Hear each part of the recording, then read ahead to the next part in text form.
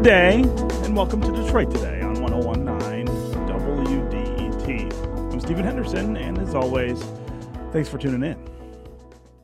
These days, public health crises seem to be just about everywhere. The Flint water crisis made global news, highlighting how attempts to cut costs on basic services like clean water could lead to high levels of lead in the water.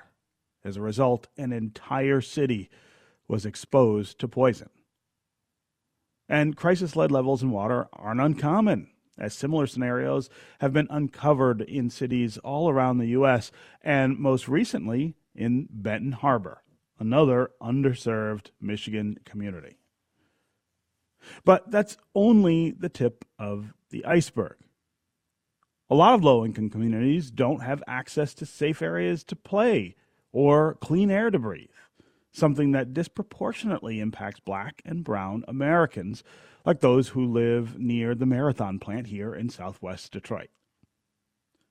In terms of death rates due to gun violence, numbers in the U.S., especially in our biggest cities, are similar to those of developing countries like Iraq or Jordan, Thailand, or Somalia. In 2020, 28 million Americans did not have health insurance. And I haven't even referenced the COVID pandemic, which has killed more than 750,000 Americans, disproportionately devastating poorer, browner communities. According to some recent scholarship, public health programs once focused more on public infrastructure and the health of the most vulnerable in our society.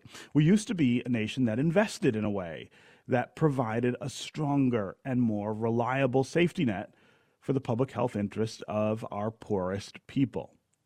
But during the latter half of the 20th century, that has changed as our public health focus has shifted to curing specific diseases rather than ensuring that the public health infrastructure is in good enough shape to limit the spread of those diseases in the first place.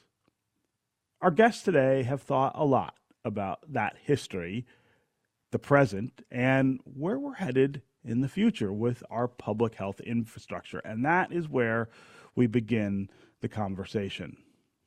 Amy Fairchild is Dean and Professor of the College of Public Health at The Ohio State University. Amy Fairchild, welcome to Detroit Today. Thank you so much. It's my pleasure to be here. And Tricia Miranda Hardstuff is a Public Health Associate Professor at Wayne State University. She's the founder and director of Wayne State's Hub for Evaluation and Learning, Detroit. It's called HEAL. Dr. Miranda, welcome to Detroit Today. Thanks, and good morning. So, Professor Fairchild, I'm going to start with you. Can you explain just a bit of the history of approaches and aims of public health institutions in the U.S.? There was a time in the early 20th century when public health officials focused more on the public side of public health, including things like improving sanitation, relieving overcrowded housing, and improving unsafe working conditions. Can you take us back to that time and explain what was going on? Sure thing, Jake, and thank you for that question. So if you look back at the mid-19th century, this period in time in which there was this enormous social and economic change in the United States, we were becoming an urban nation. We had massive amounts of immigration to some of our big industrial cities in the Northeast, but also to cities in the South. And we began to see the rise after a colonial era in which health had been actually pretty good. We began to see deterioration of national health, and it was characterized by epidemic after epidemic: typhus, cholera, long simmering tuberculosis rates that were going up. And about mid-century, public health became this shared, organizing, unifying concept in which socially active physicians, ministers, labor activists began to argue that we needed state-based public health. We needed health departments that weren't didn't just pop up in response to an epidemic like a board of health and then disappear. We needed permanent health departments to begin to manage the social disorder, but the epidemic crises that were having reverberating effects throughout our country. But even as we created health departments beginning in, say, the 1860s, they had this very broad view, and they were characterized by these incredible alliances of reformers who saw public health in everything that they did, philanthropists who created bathhouses saw that as a public health initiative. And of course, they were corporate philanthropists like Carnegie and the Milbank Foundation.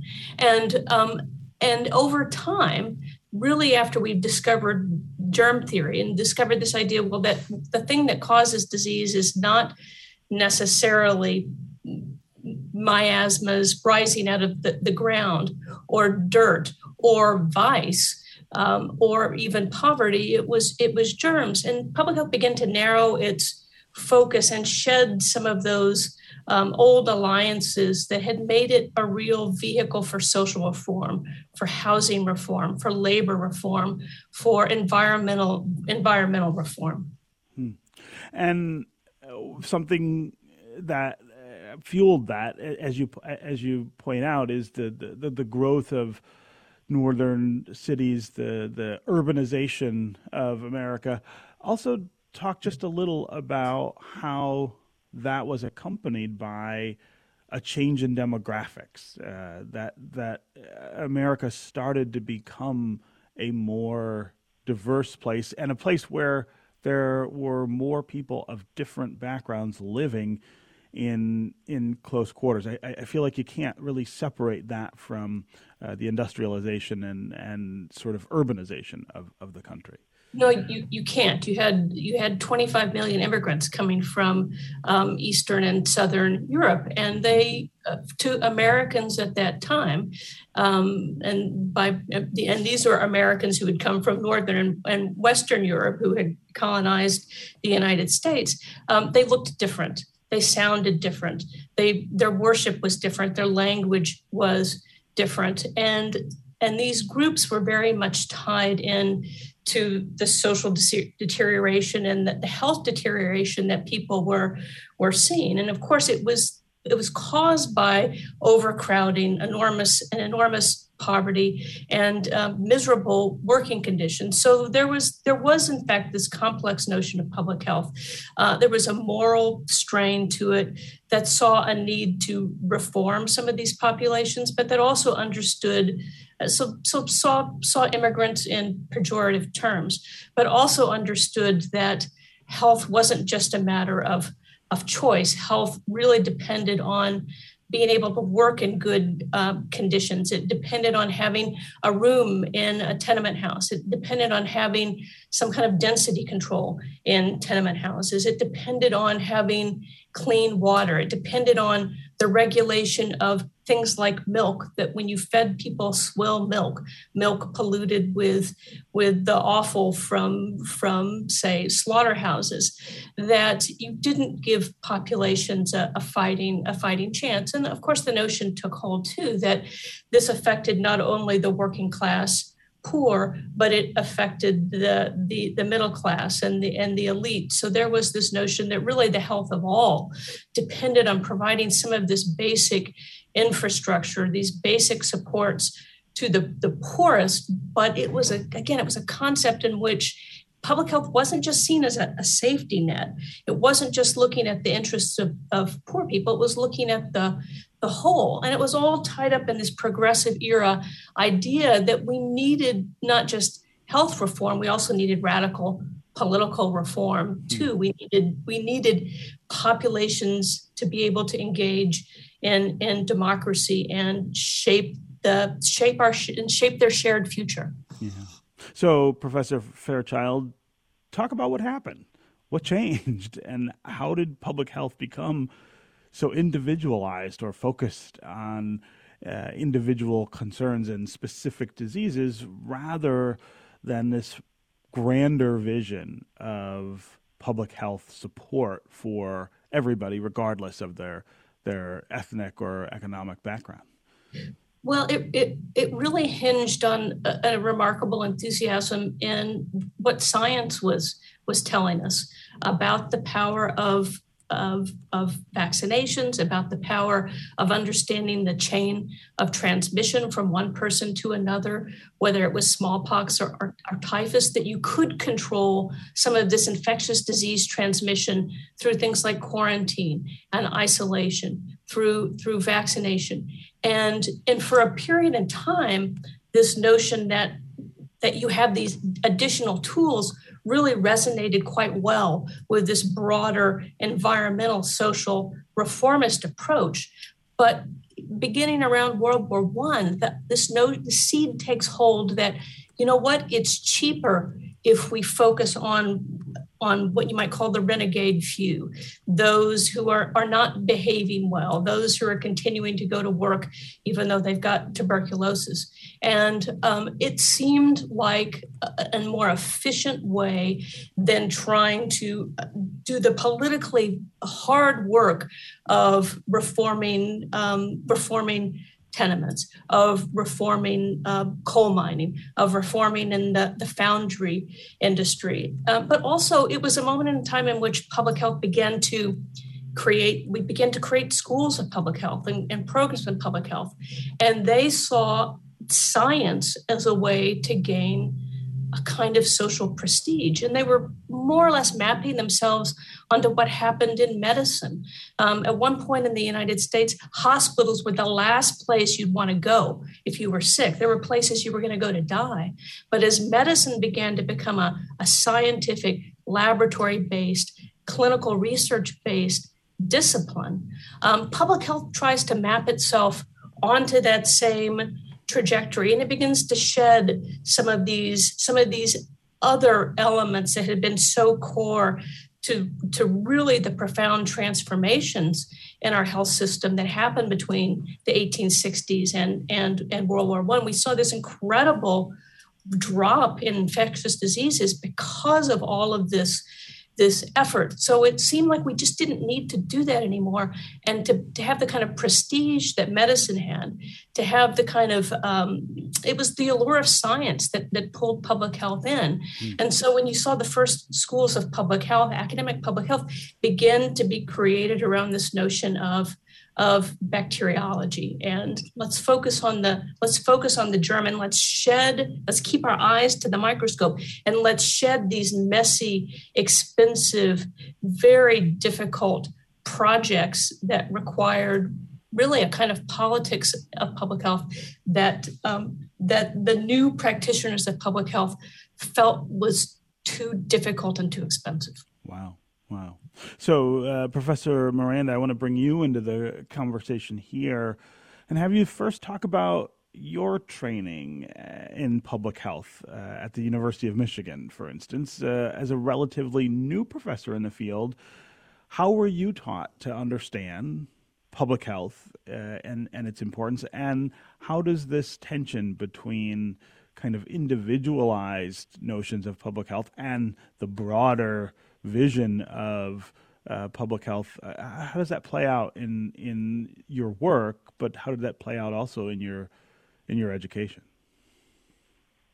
Sure. So I was introduced to public health just over 20 years ago, and I arrived at U of M seeking a master's of public health degree, my MPH, and at that point, U of M, I ended up choosing because it was the top-ranked public health program that did not require at least 2 years of post-bachelor's professional experience. Mm-hmm. I was a first-generation Pell-eligible undergrad. I felt if I continued on into the workforce, I may never return to school. And so I was looking for a direct program. And as Dr. Fairchild was describing, I think at that point, schools of public health were largely seeking to be independent from schools of medicine. Mm-hmm. And that definitely contrasts with today where the newer accredited MPH programs are affiliated within schools of medicine and not necessarily independent schools of public health. And that might be what's reflected in some of the patterns that we're seeing on a stronger disease-based focus. But I would say that's not how I was trained. I was trained in a highly interdisciplinary fashion. A traditional school of public health has environmental science folks, biostatistics, epidemiology, who we've all become intimately familiar with, the health policy or management and administration group, and then health behavior, health education, which was where I was trained, and I ended up staying for my PhD, looking to see what is it that influences people's health behaviors.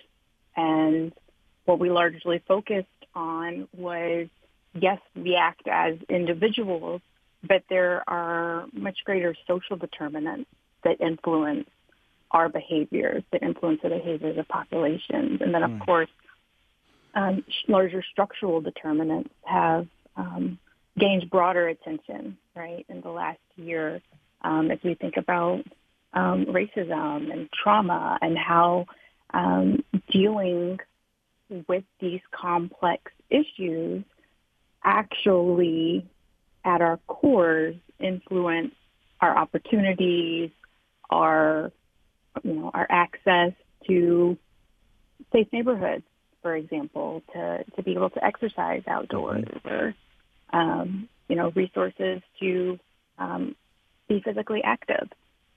And so all of that really drove my work today. And do you feel, sometimes at least, as though you're running upstream or counter to the trend, or do you feel like the trend now is more toward that more public idea of public health and public infrastructure? We were just talking, of course, about how things went away from that kind of notion. Do you feel like they're coming back? Perhaps they are coming back. At Wayne State, we have an undergraduate program of public health, and I think it's a unique student population, and I feel like I have a greater impact when I'm speaking to those students and giving them those formative skills that they're going to need to become that next generation of public health providers. There's some basic major functions of public health that are key to educating our students about, but ultimately, monitoring individuals' health status, understanding how to investigate these health problems and empower people about health issues. Those are core, and I think increasing the diversity of our public health workforce is key towards bringing public health back around to its core of protecting and improving the health of people and their communities. Okay, we're going to take a quick break, and when we come back, we're going to continue this conversation about public health, what it means, and how it plays out in our lives, how public infrastructure influences our experience. We want to hear from you, the listeners, as well. What do you believe should be the role of the city and the state for keeping citizens healthy? What do you make of the government's public health response, for instance, to COVID-19? Do you think officials have done a good job, particularly when the virus first started spreading? Also tell us, are there broader public health measurements that you believe should be improving our lives? Should we be more focused on making sure everyone has access to clean water, to safe outdoor space, and clean air to breathe? As always, the number here on the phones is 313-577-1019. That's 313-577-1019. You can also go to Facebook or Twitter and put comments there, and we'll work you into the conversation. We'll be right back with more Detroit Today.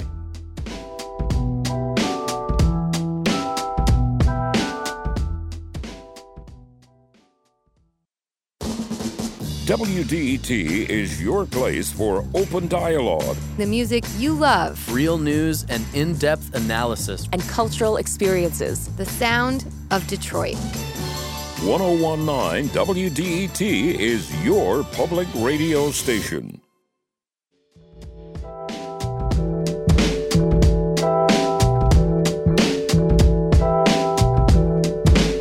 This is Detroit Today on 1019 WDET. I'm Stephen Henderson, and as always, thanks for tuning in. My guests this hour are Amy Fairchild, who's a dean and professor at the College of Public Health at The Ohio State University. Also with us is Tricia Miranda Hartstuff, who is a public health associate professor at Wayne State University and founder and director of Wayne State's Hub for Evaluation and Learning. We're talking about public health and public health infrastructure in our country, the consequences we live with from the lack of investment in research and the infrastructure itself around public health, the instances we see where public health infrastructure fails. We've seen a lot of that lately here in the state of Michigan.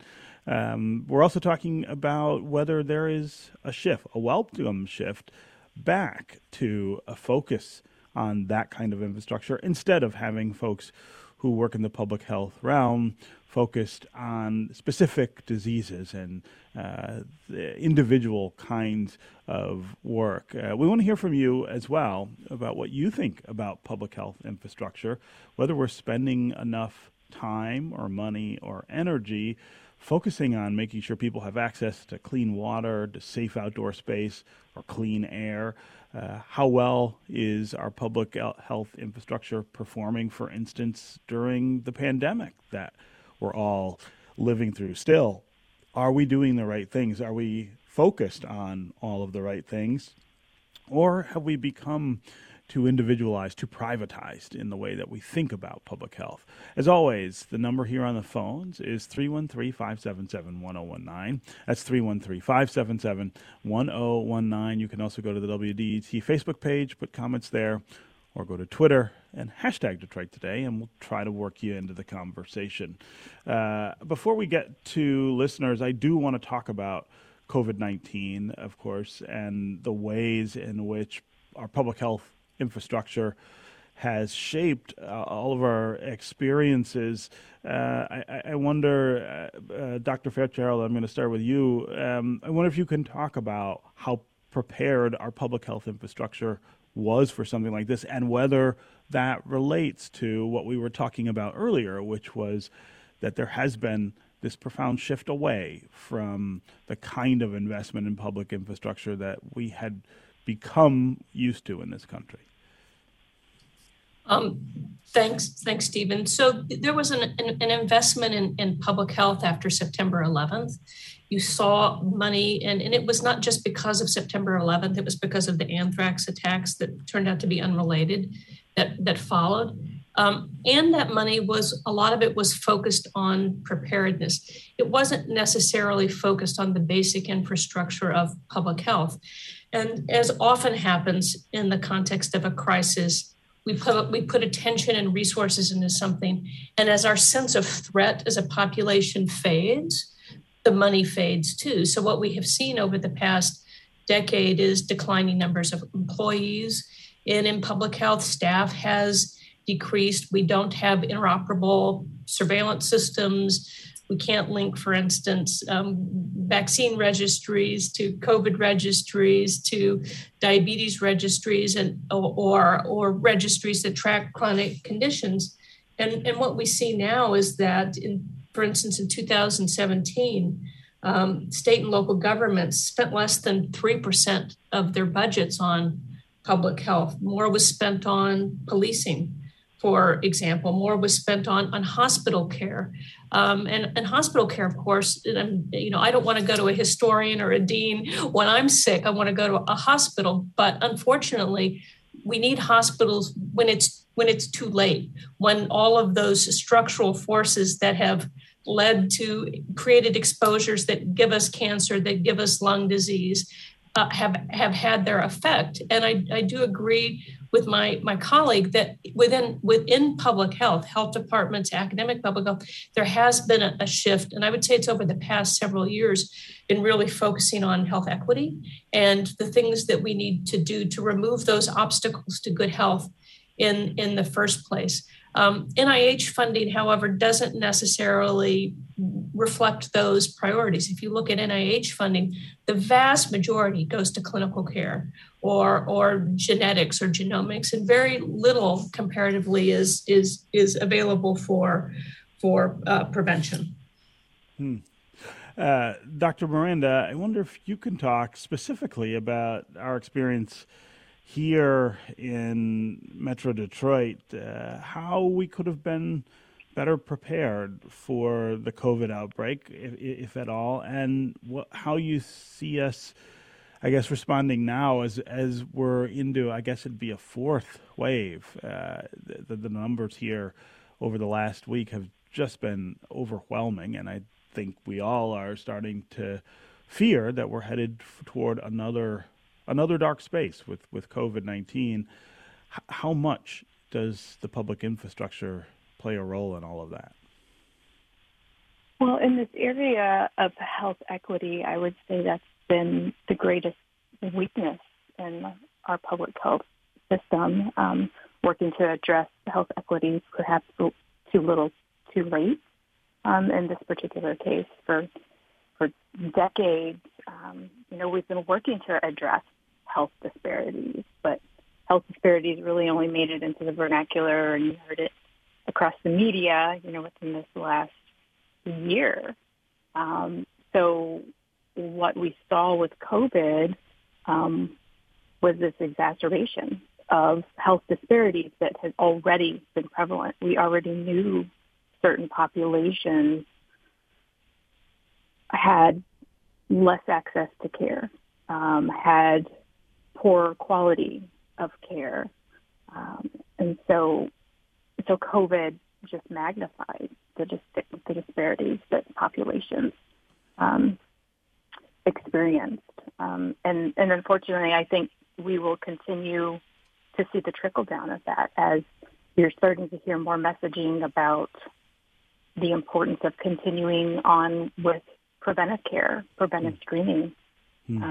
Previously, I had published work on the disparities in breast cancer screening and specific populations that disproportionately were screened at lower rates and diagnosed at later stages, at earlier ages for breast cancer.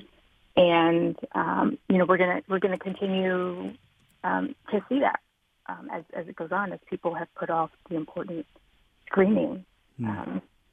And then, there is that issue of trust that,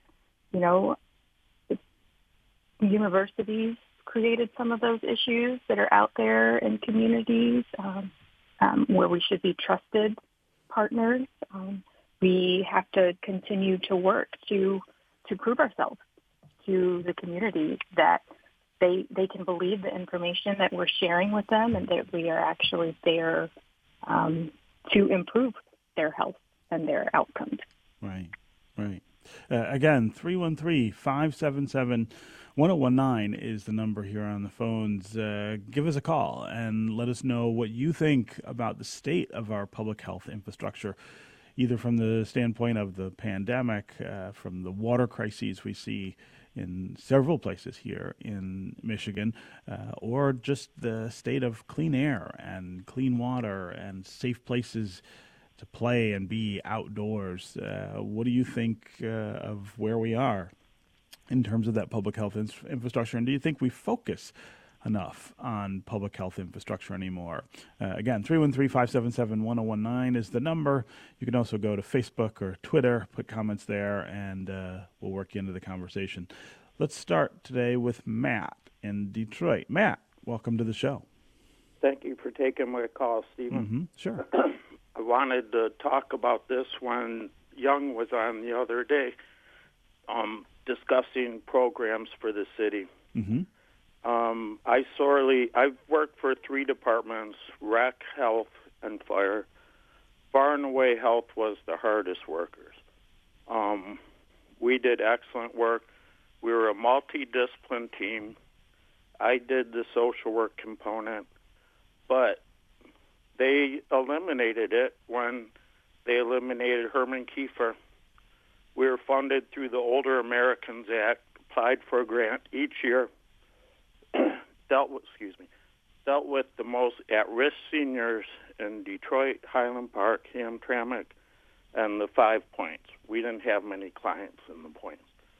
But yeah, it was the most rewarding job I've had for the city. I worked for the city for 43 years. And health, those people worked very hard. We had nutrition. We hooked people up with community resources,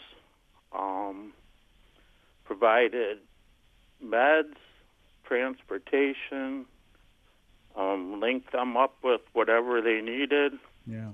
Whether it be linking them with Focus Hope or other kinds of supports.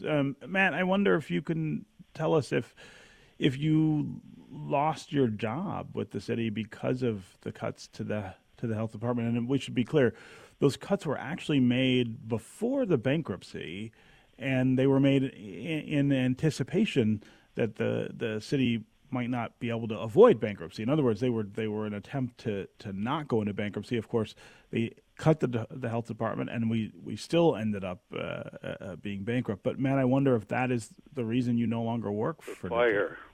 Go ahead, Matt. I saw the writing on the wall. I saw it coming. I see. So you transferred. Yeah. Yes. So I had an opportunity to go to fire, so I went to fire. Yeah.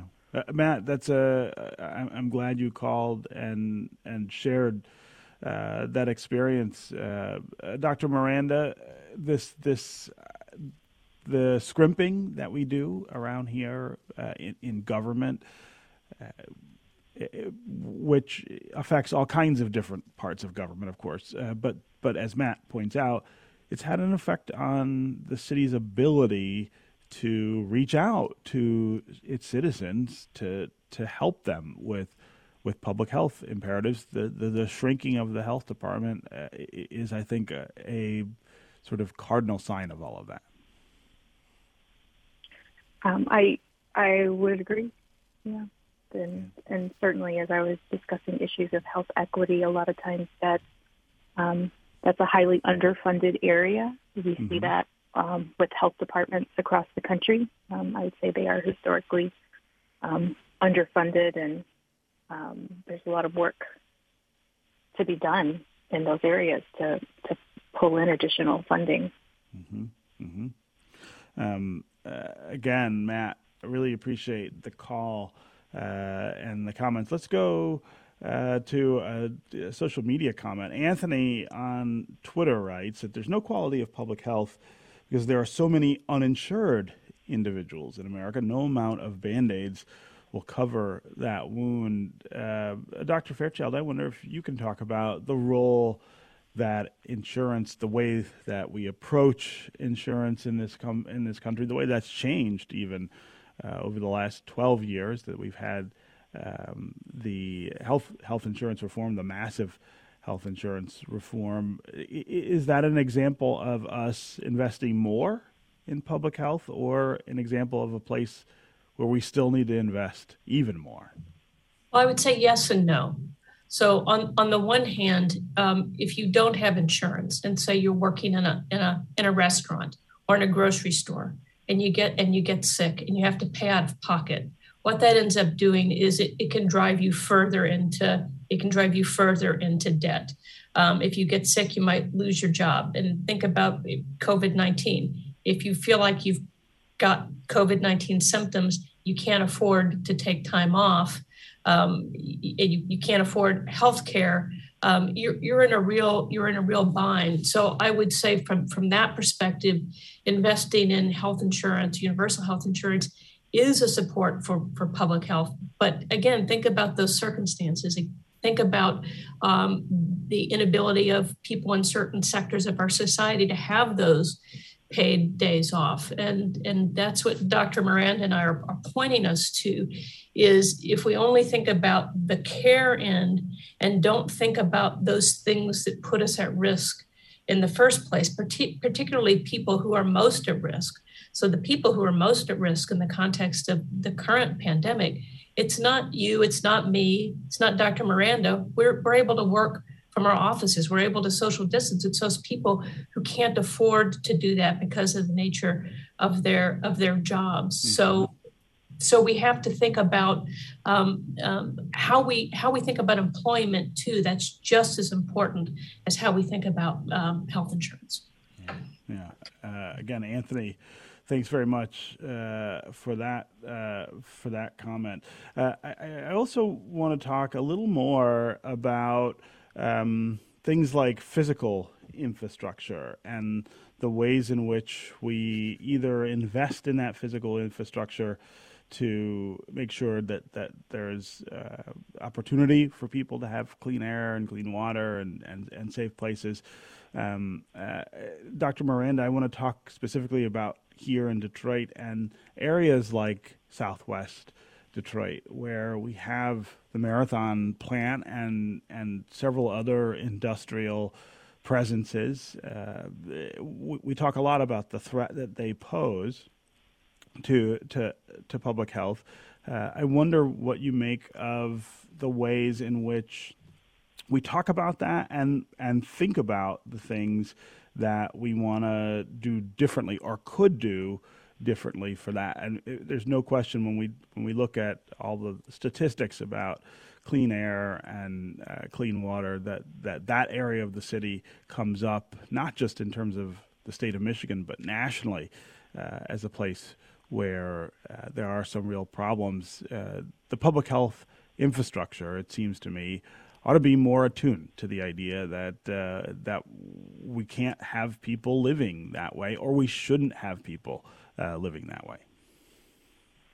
Yeah, I think public health is well in tune to the additional health burdens faced by populations that live in some of these communities, particularly Southwest Detroit, where these airborne exposures add to increased rates and risks of cardiovascular disease, for example, because of some of the pollutants that they are exposed to.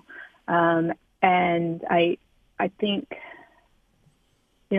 that's difficult because of relocating people in communities isn't necessarily a viable solution for some, but perhaps working in partnership with some of the companies to provide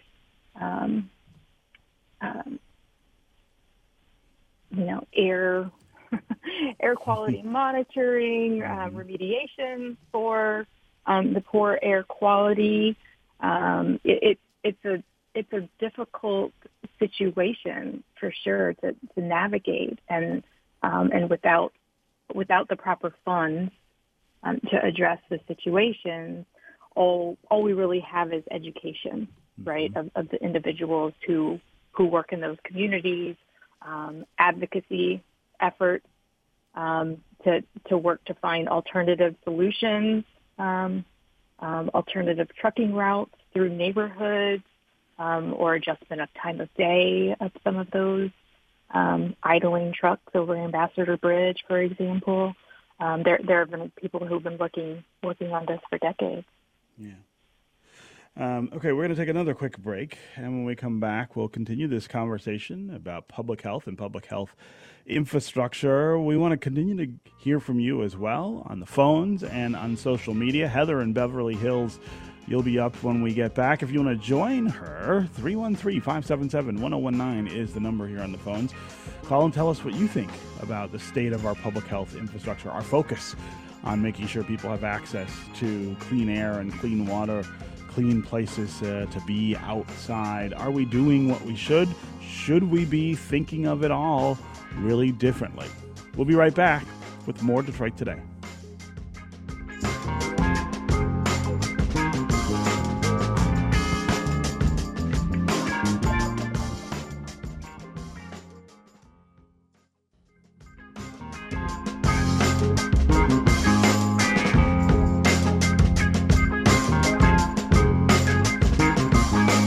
Detroit Today on 101.9 WDET. I'm Stephen Henderson, and as always, for tuning in. Before we get back to our program, I want to remind you that before the pandemic hit, WDET planned an excursion to one of my favorite places, Spain.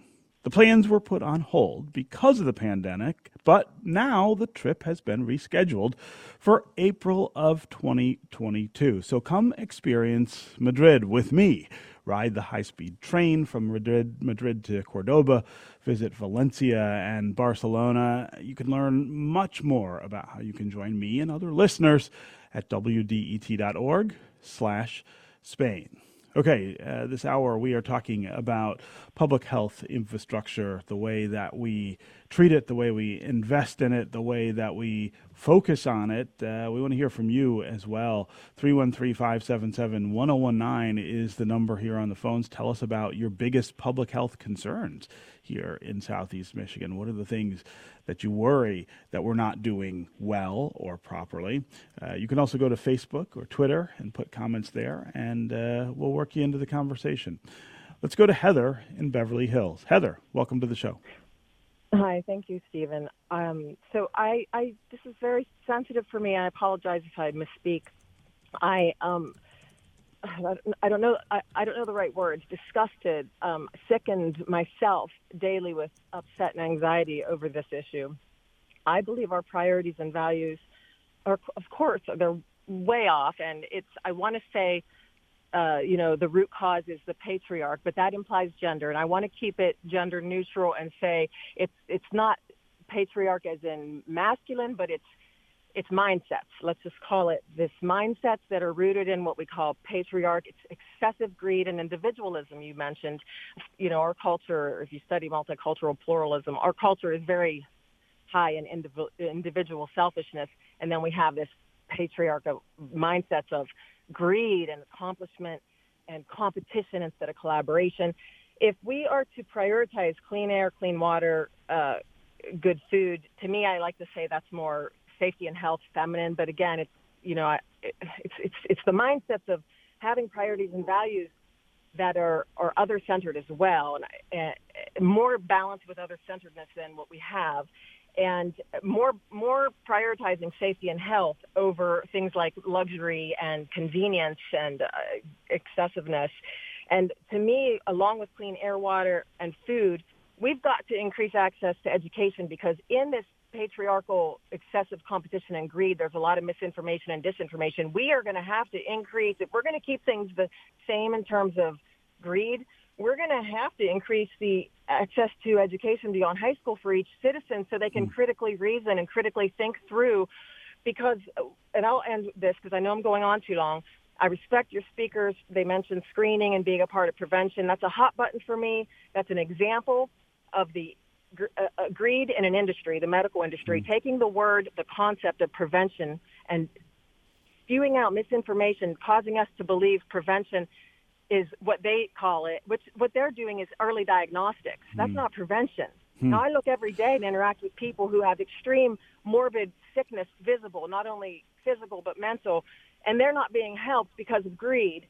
And so we're going to have to either reduce the greed Heather, by changing. Sorry, I'm sorry. I think it's a really great and important point to raise. I'm really glad you called. I do want to give our guests a chance to respond. Dr. Fairchild, how do you answer Heather's concerns? Well, first, let me say thank you, Heather, and I feel your frustration, and it's an important theme that we have to grapple with.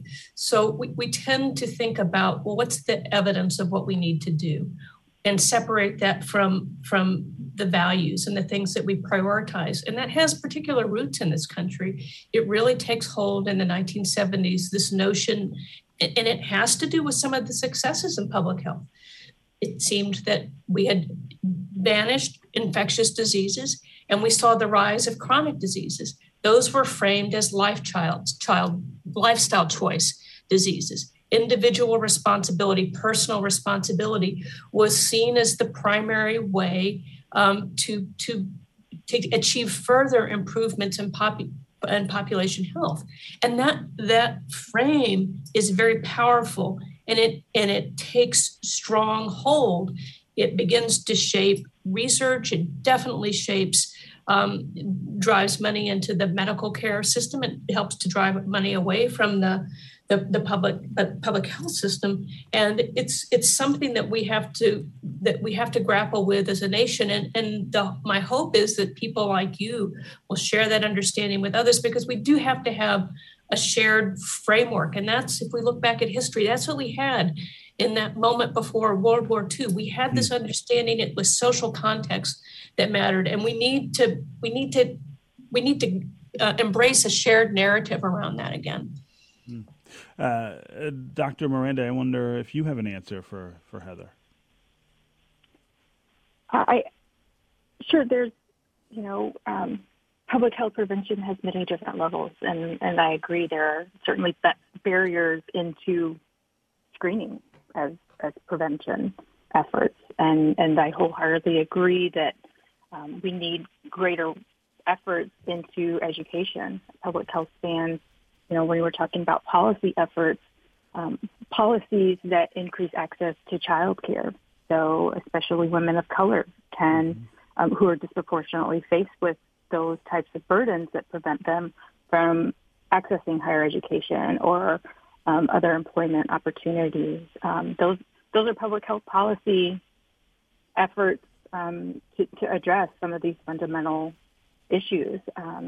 Getting college paid for to where more populations have easier access into that education, but working to professionalize and build capacity of all communities, regardless of level of education, is equally important. We don't have to hold it all within institutions of higher learning. We can actually work to professionalize community members where they are and increase income, which assists with everything. Yeah. So before we have to end, Professor Miranda, I want you to talk just a little about HEAL, the organization that you founded and direct at Wayne State University, and how critical that is to this conversation about public health. Thanks, Stephen. So the goal of HEAL is to partner communities with evidence-based approaches, to train organizations with the skills that are needed for their sustainability down the road, gain access to additional funding. You really need to use evidence-based metrics to demonstrate the impact of your work. And we have a number of nonprofit organizations, community-based organizations who are out there within the communities doing amazing work, and their findings aren't disseminated, or they are perhaps not maximizing the limited resources that they have by using evidence-based approaches in the work that they are doing. And so our goal is to really sort of bring this systems change strategy in, and we really want to transfer power back into the communities. A lot of community academic relationships leave community members as codependent upon the university, where we can actually build their capacity to where they can be sustainable in their work on their own, just with the support of perhaps academic ambassadors to help in specific areas of expertise as necessary. So those are really the basic goals of HEAL. Yeah. Okay. So Dr. Amy Fairchild and Dr. Tricia Miranda Hardstuff, it was really great to have both of you here for this conversation about public health. Thanks so much for joining us here on Detroit Today. Thank you, Stephen. Thank you. Okay, that is going to do it for us today. Come back tomorrow when I'm going to talk with former senior World Bank official, anti-corruption activist, and author Frank Vogel about his new book, The Enablers, How the West Supports Kleptocrats and Corruption, Endangering Our Democracy. Detroit Today is produced by Jake Neer. Our program director is Joan Isabella. Our technical director and engineer is Matthew Trevethan, and our associate producers are Nora Ryan and Sam Corey. Detroit Today's music is created by Sam Bobian and Will Sessions. And another reminder, go to wdet.org/Spain to find out how to join me in one of my favorite countries in April of 2022. We are going to go to Madrid and Cordoba, Valencia, and Barcelona. It'll be a really great time. This is 101.9 WDET-FM, your connection to news, music, and conversation. We'll talk again tomorrow.